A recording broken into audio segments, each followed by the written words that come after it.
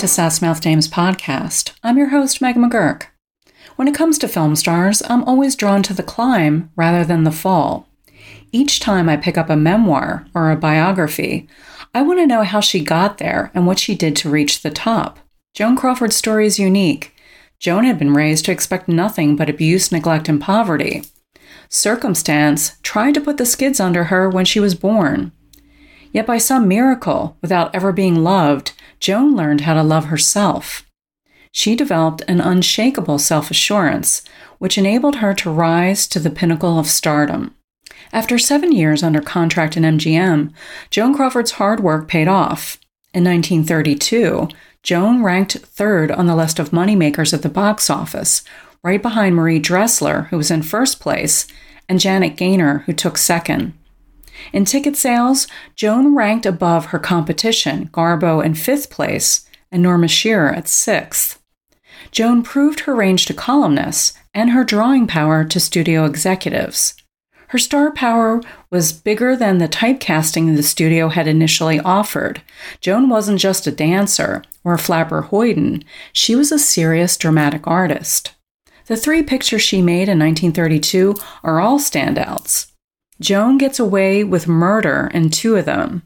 2 of the pictures are easy to find: Grand Hotel, where Joan proved she was in the same league as Garbo and the Barrymores, and Rain, where Joan put her stamp on a Gene Eagles classic from the stage, which was first brought to the screen by Gloria Swanson in 1928.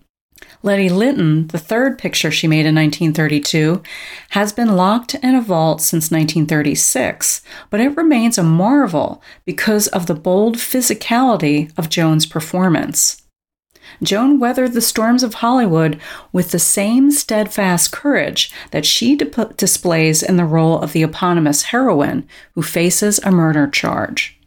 In 1932, Joan played characters who kept a cool head. When she clashed with a sex pest, a blackmailer, and a deranged preacher, Joan showed women in the audience how they could survive the worst from men and come out on top. Joan was never cagey about her success. Her beauty and talent were both learned over a number of years and won through discipline and hard work.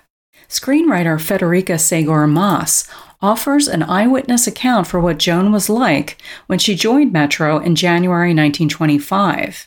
In her memoir, The Shocking Miss Pilgrim, Frederica, or Freddie, as she was known in the studio, recalled the day when director Eddie Goulding invited her to meet the chorus girl that producer Harry Rapf had signed at the Winter Garden Theater in New York City. Freddie took one look at the girl who stepped off the train and decided she was an obvious strumpet. The new girl's skirt was hiked up to her belly button. She wore too much makeup. She had wild, frizzy hair. Cocky and hard-boiled, the new gal chewed gum, and when they were introduced, she challenged Freddie. "You a writer, huh?" Freddie noted that restless ambition was written all over her face. Her name was Lucille LeSueur by birth, Billy Casson to her friends. A week later, the new starlet stopped by her office, saying that she liked the way Freddie dressed. She looked like a lady. Lucille, as she would be for the first 6 months of her contract, was eager to dress like a star and live up to her new studio image. She wasn't shy about asking for help.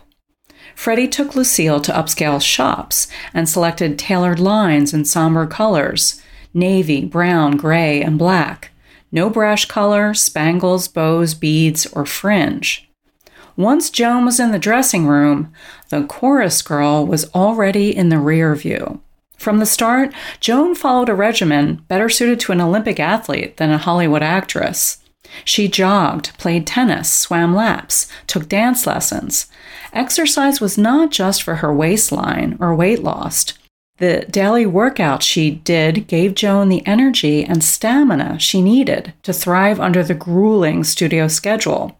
For most of her career, Joan worked at least 12 or 14 hours a day, 6 days a week. Additionally, Joan embarked on a strict curriculum of self-improvement. She studied French. She took voice culture lessons long before anyone worried about the introduction of talking pictures. Joan became a voracious reader. She read scripts and good books and developed a dictionary habit. In the studio, she asked for criticism and took the feedback to heart. Joan's self-improvement lessons were adhesive and lifelong. Worried about her first screen test, Joan relied on support from the cameraman, Johnny Arnold. Afterwards, Johnny told her to relax. Her test was a success. Most of the girls looked the same, he explained, but she didn't look like anybody else. She was athletic, and her face was built. In the early days at MGM, bit players had to do their own makeup, and Joan learned by trial and error. At first, she tried to make her eyes look smaller and her mouth too, to fit the screen fashion of the time. It took a while before she realized her eyes were her best feature. Later, when she started to make the gossip pages, a rumor circulated that Joan had had surgery, where her eyelids had been split open to make her eyes appear larger. At Metro, frankly, Joan started at the bottom. In her screen debut, she played Norma Shearer's body double in Lady of the Night. Joan found a way to keep busy in the studio, to develop her careers, even when she wasn't cast in a picture. She made a habit of watching people work.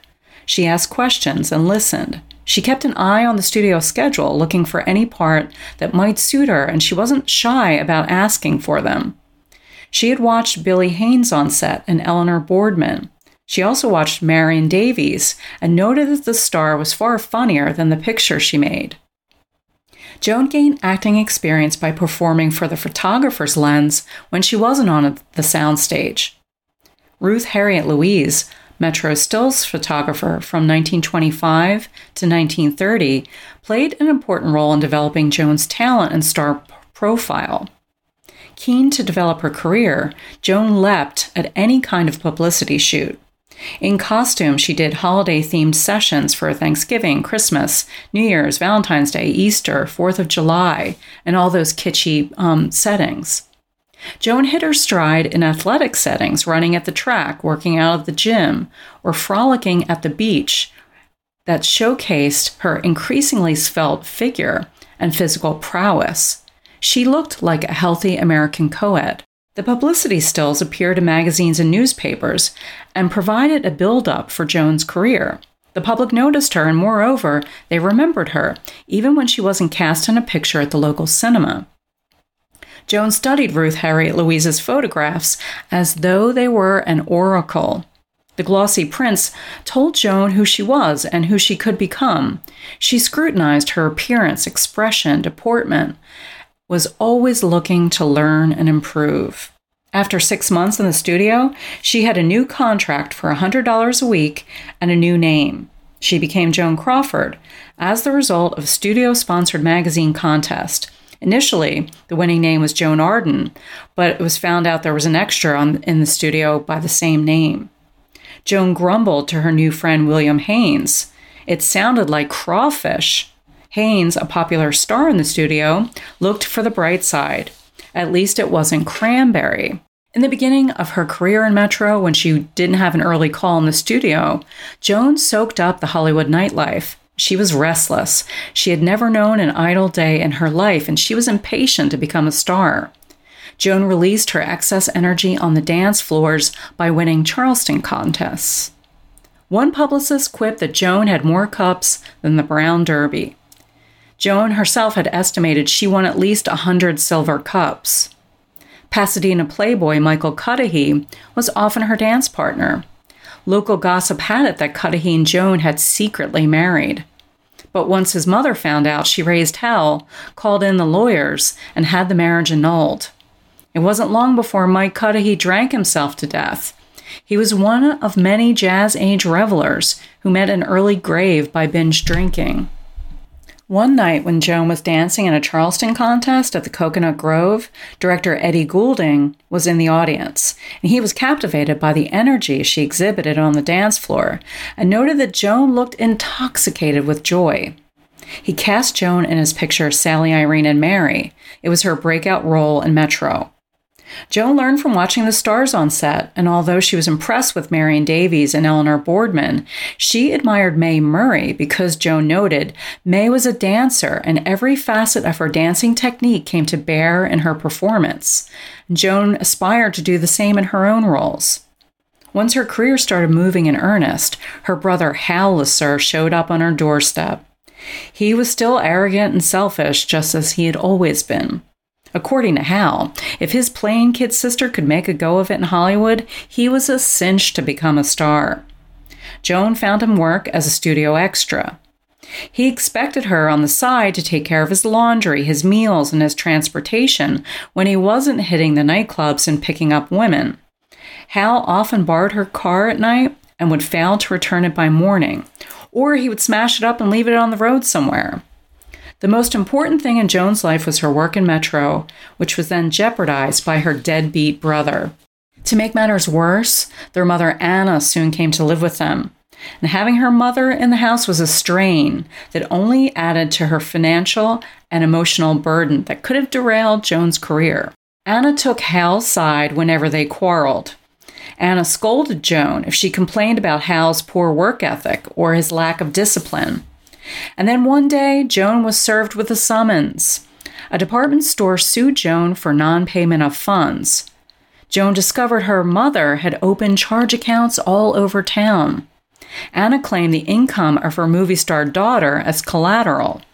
Joan was forced to take in a boarder for a while, another aspiring starlet, to help pay the bills while she reimbursed the shop owners. Once the debts were cleared, Joan moved her mother and her brother into their own house and found a new one for herself on Roxbury Drive in Beverly Hills. By the time she met Douglas Fairbanks in 1927, Joan was getting a big build-up by the studio and receiving top billing. He was just starting out. On opening night, after Doug appeared in Young Woodley at the Belasco Theater in Los Angeles, Joan sent a note backstage. She complimented his performance, invited him to call on her, and asked for a signed photograph. Doug was flattered and stopped by Joan's house before curtain one night. She served tea. Doug was dazzled by her interest. He put on his best manners and tried to impress her. In his memoir, Joan noted that Joan was magnetic but not classically beautiful. He quoted a columnist who said Joan's mouth looked like a torn pocket. Doug noted that Joan's jawline was so sharp it could make her look hard. He said her voice was a mix of Texas with New York icing. He characterizes Joan as an older woman because he was only a teenager, 18 or 19, when they met, and she was a few years older. Looking back on their courtship, Doug recalled, "I began to wear her like a flower in my young buttonhole." In Doug's book, he paints Joan with a severe brush at times, criticizing her for being too serious about her career, that she was a workaholic who did nothing but worry about her future in Metro. But as the boy with a silver spoon in his mouth, with no shortage of champions in Hollywood, including Charlie Chaplin, who was a mentor of sorts, his colleague's son, Doug was rather glib about Joan. He had the benefit of money, breeding, and family. It was easy to frown upon Joan's grit and work habits from a lofty position in society. Joan lacked any kind of safety net and worked hard, harder than the devil, to secure her fortunes. And while we're at it, men are never taken to task for being devoted to their career. Although he doesn't give Joan credit for advancing his career, she was a good influence. Joan set high standards for herself, with sound habits for work, study, and an early-to-bed, early-to-rise schedule. She kept him on the right path, rather than the dissolute road he could have taken, maybe, say, with his friend Mike Cudahy. When they married in June of 1929, Joan Crawford made $1,250 a week at Metro. She bought the marital home on Bristol Avenue in Brentwood. Doug Jr., by contrast, earned a fraction of her salary. For a wedding present, he bought her a portable dressing room, which was about the size of a large garden shed. The Brentwood home versus the portable dressing room is a sort of handy reference point for measuring the disparity of their star power. Joan's stardom gave her an advantage in their marriage. Specifically, I mean that Joan could put her foot down about her time. She didn't let anything interrupt her schedule. She didn't compromise her work at the studio, her lessons, exercise, or massage before 9 o'clock bedtime. My favorite example of how she wore the pants is the beach house in Malibu. Joan kept it a secret from her husband. She needed a private retreat to rest after working hard in the studio. Once she had a picture in the can, Joan would repair to the beach house for what she called personal solitude. Joan did not share the phone number or address with her husband, Doug Fairbanks Jr. If he needed her when she was there, he could ring her secretary. Only her agent, secretary, and the studio had her telephone number there. But Doug found out that some of her friends had the number and had been there and knew where it was. Doug Jr. pretended he knew too. During one argument, Doug tried to press the issue, and he threatened to hire a private detective to find the house. Joan shut him right down. If he tried to find her beach house, she would file for divorce, she told him. They separated on the down low. Joan didn't want to risk any bad publicity. In the press, they were a dream couple. They appeared to have it all, and they made good copy. In a Silver Screen magazine profile from January 1932, columnist Ben Maddox identified 2 keys to Crawford's audience appeal. He wrote, "She's the modern maiden version of Cinderella, the ambitious little nobody who waves her own fairy wand." Maddox also observed, "The Joan Crawford you know is a work of art, a masterpiece of glamour, offering visible, tangible proof that beauty and culture can be acquired." When portrait photographer George Hurrell first worked with Joan in 1930, he noted, "I felt a kind of emotional tug and an excitement. I knew I had a unique subject." He later said he would have been content if he only had Joan to work with for the rest of his career. Hurrell captured the essence of Joan's performance as Letty Lynton in the portraits he shot on the set of Grand Hotel, the picture she made before Letty Lynton. Although the still session with Joan was extemporaneous and shot before Letty Lynton began production, the photos he took anticipate the emotional palette Joan created when she brought the character to life. Joan didn't just pose for Hurrell's lens, she gave a performance. Each shot is a composition of style and sensation. In some shots, Joan looks devastated, full of melancholy and remorse. In other photos, she looks boldly defiant. In others, she looks scornful and bitter. Hurrell felt she gave a stirring performance during their Letty Lynton session. Joan's performance inspired Hurrell. He experimented with his technique that broke with industry standards. For example, the fan magazines at the time wanted white backgrounds for their subjects. Hurrell resisted that trend and instead developed his preference for inky black saturated backgrounds. In the most famous shots of Joan for Letty Lynton, she's dressed in a black coat with a popped black fur collar and a black skull cap and photographed against a black background. Only her face and hands pop out. Joan explained that Hurrell worked to make his subjects relax, but that she never felt self-conscious in the portrait studio. She noted, "I've always said that my mother and my father were both cameras. I've never known anything but a camera. That's why I'm so relaxed in front of them." Joan trusted the lens to capture what she wanted to show. Production on Letty Lynton began in February 1932. Joan was supported by professionals she knew and trusted. Clarence Brown, a consummate studio director, had helmed Possessed, the third and best picture she made with Clark Gable.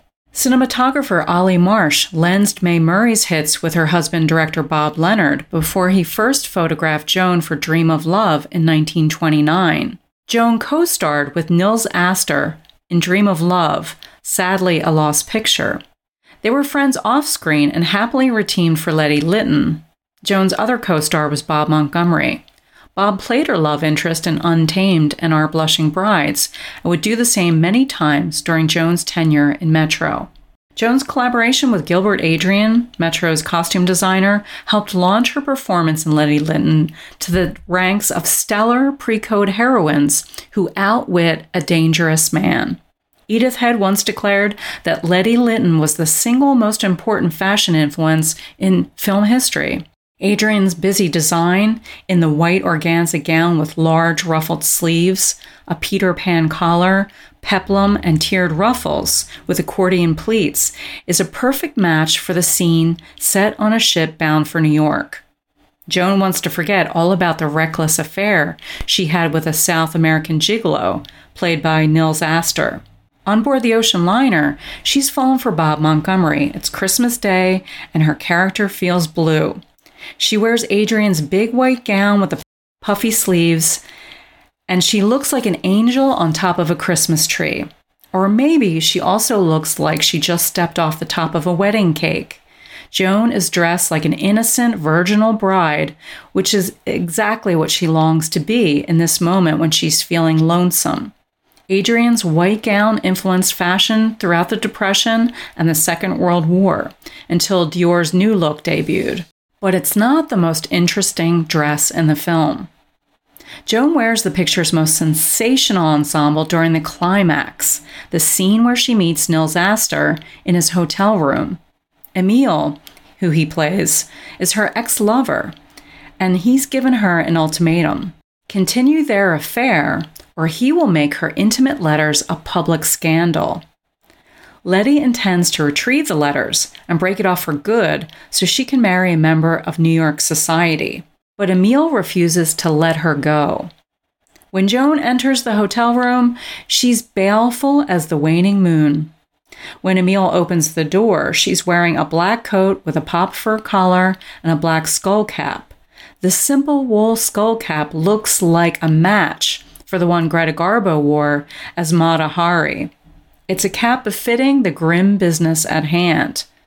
They're high-fashion executioners. Howard Gutner, who wrote the Essential book on Adrian's MGM years, noted that in the hat and coat, Joan looks like a cobra poised to strike. Emile has already had a few glasses of wine by the time she gets there. He paws at her the minute she steps inside the room. Joan plays for time. She forces him to be polite. Please, she stops him. My coat.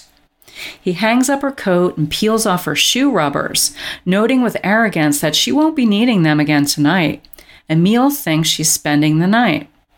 Under her coat, Joan's ensemble is a showstopper. She wears a two-piece silver lame cocktail dress. The tunic folds in a flap from the neck and falls into a peplum over her hips. A slim skirt falls to mid-calf. Adrian's design transforms Joan into a high-fashion gladiator in a silver shield. Letty asks if there's any wine left, confessing that she's congealed. Joan looks like a silver archangel come to battle the most pernicious demon, the ex-lover who won't let go. Nils grabs her, embraces her, puts his hand on her, but Joan is armor-plated. She's in love with Bob Montgomery, and she wants their affair to be in the past. Can't she just have her chance, she begs him. Nils Astor scoffs. He'll not be thrown over for a man Letty has known for only 3 weeks. He's an utter brute when he says, women don't think, they change their minds, that's all. Joan lashes out. She tells him that the last time they were together, I felt like putting a knife in your heart. Joan makes the threat palpable because she's dressed like a silver dagger. Joan is a sartorial sword of Damocles, waiting to slice him apart. She's weaponized in the silver lame. At one point, a waiter knocks on the door to collect the dinner service. Joan takes advantage of the interruption to pour a vial of poison she just happened to be carrying into her champagne glass. She would rather die than submit to his touch. They quarrel again once the door closes. So you would kill yourself because I take you in my arms,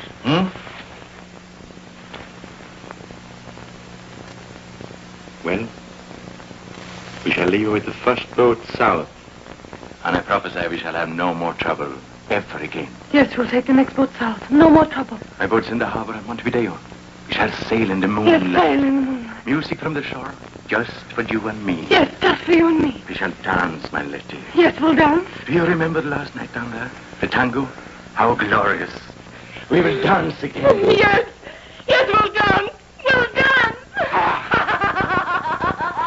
No life. life have some meaning. Now it has some sense.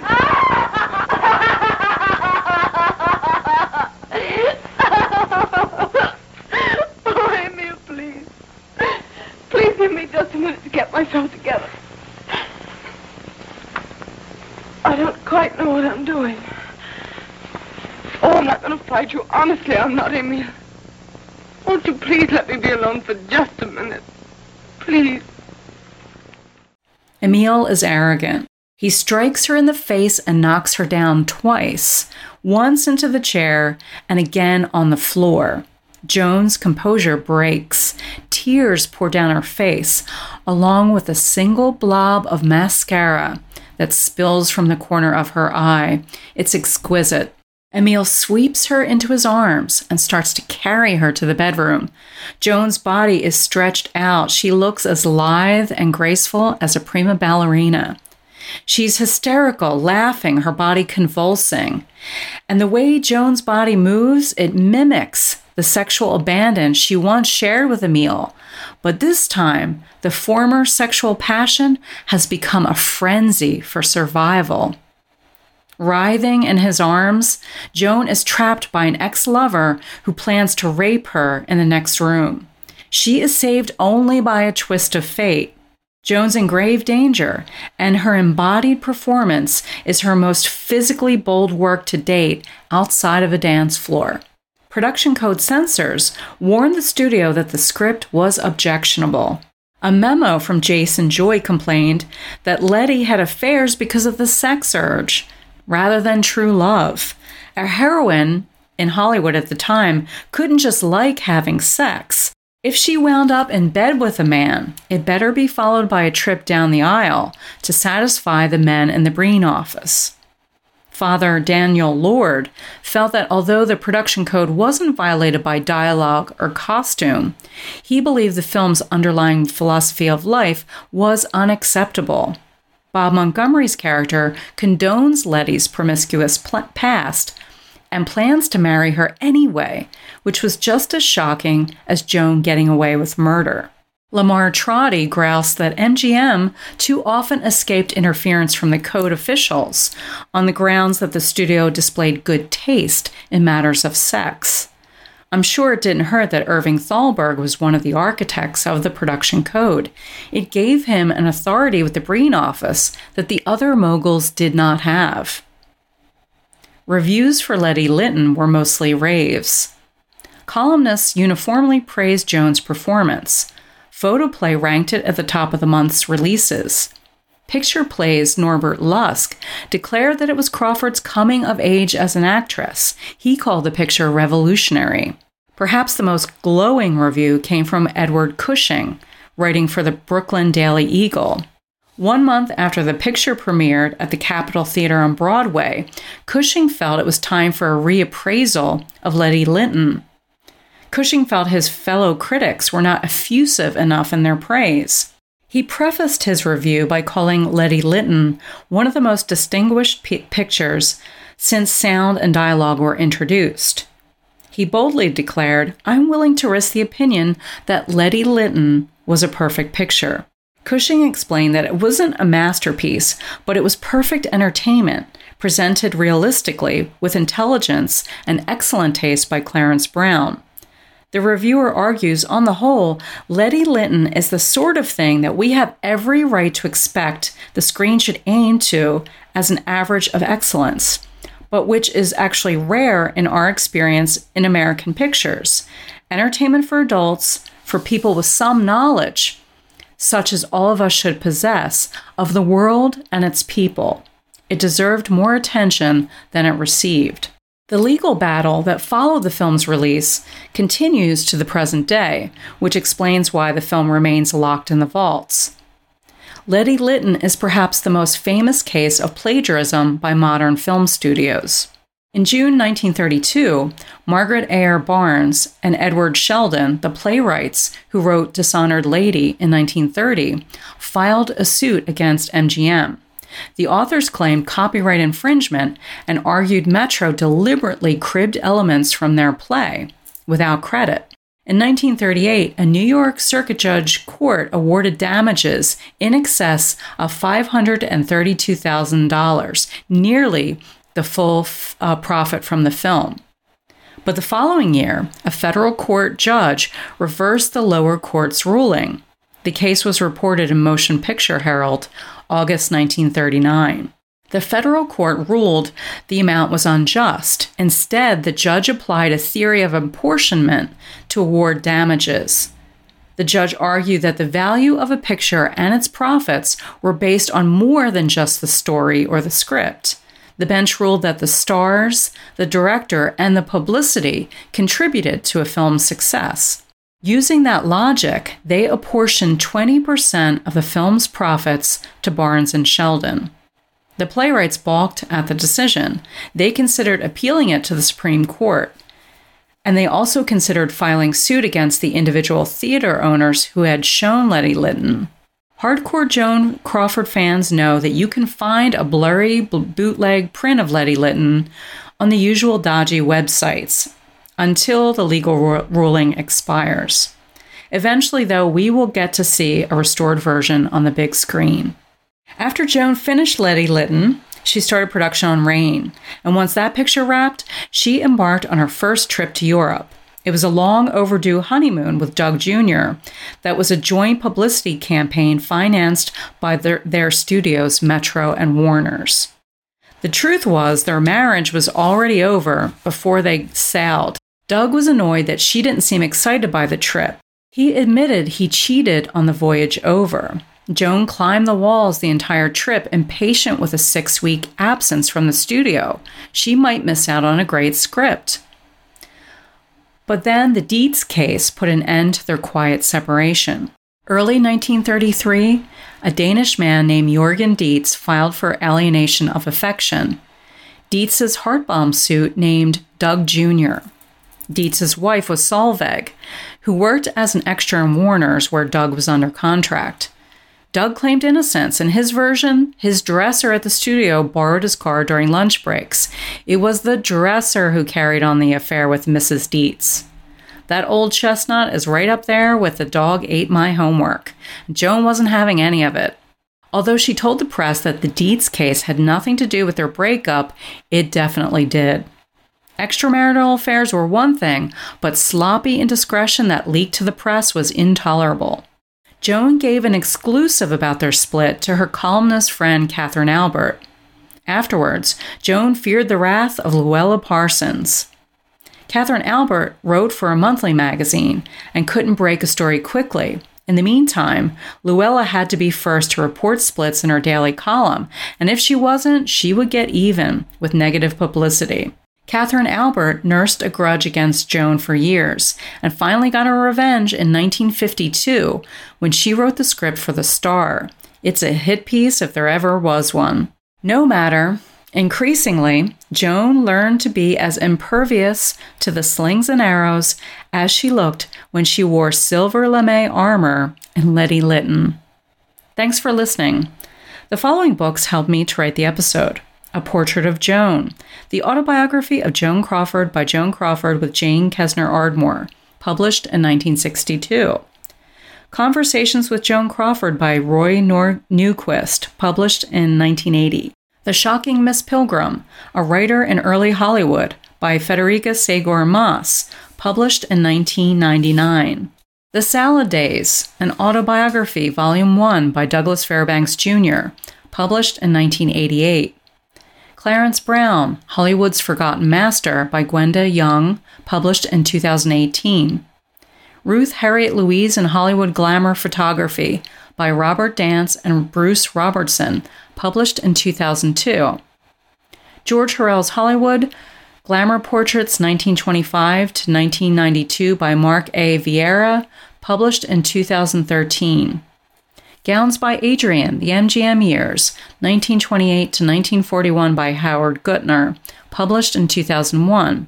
Forbidden Hollywood, The Pre-Code Era, 1930 to 1934, When Sin Ruled the Movies by Mark A. Vieira, published in 2019.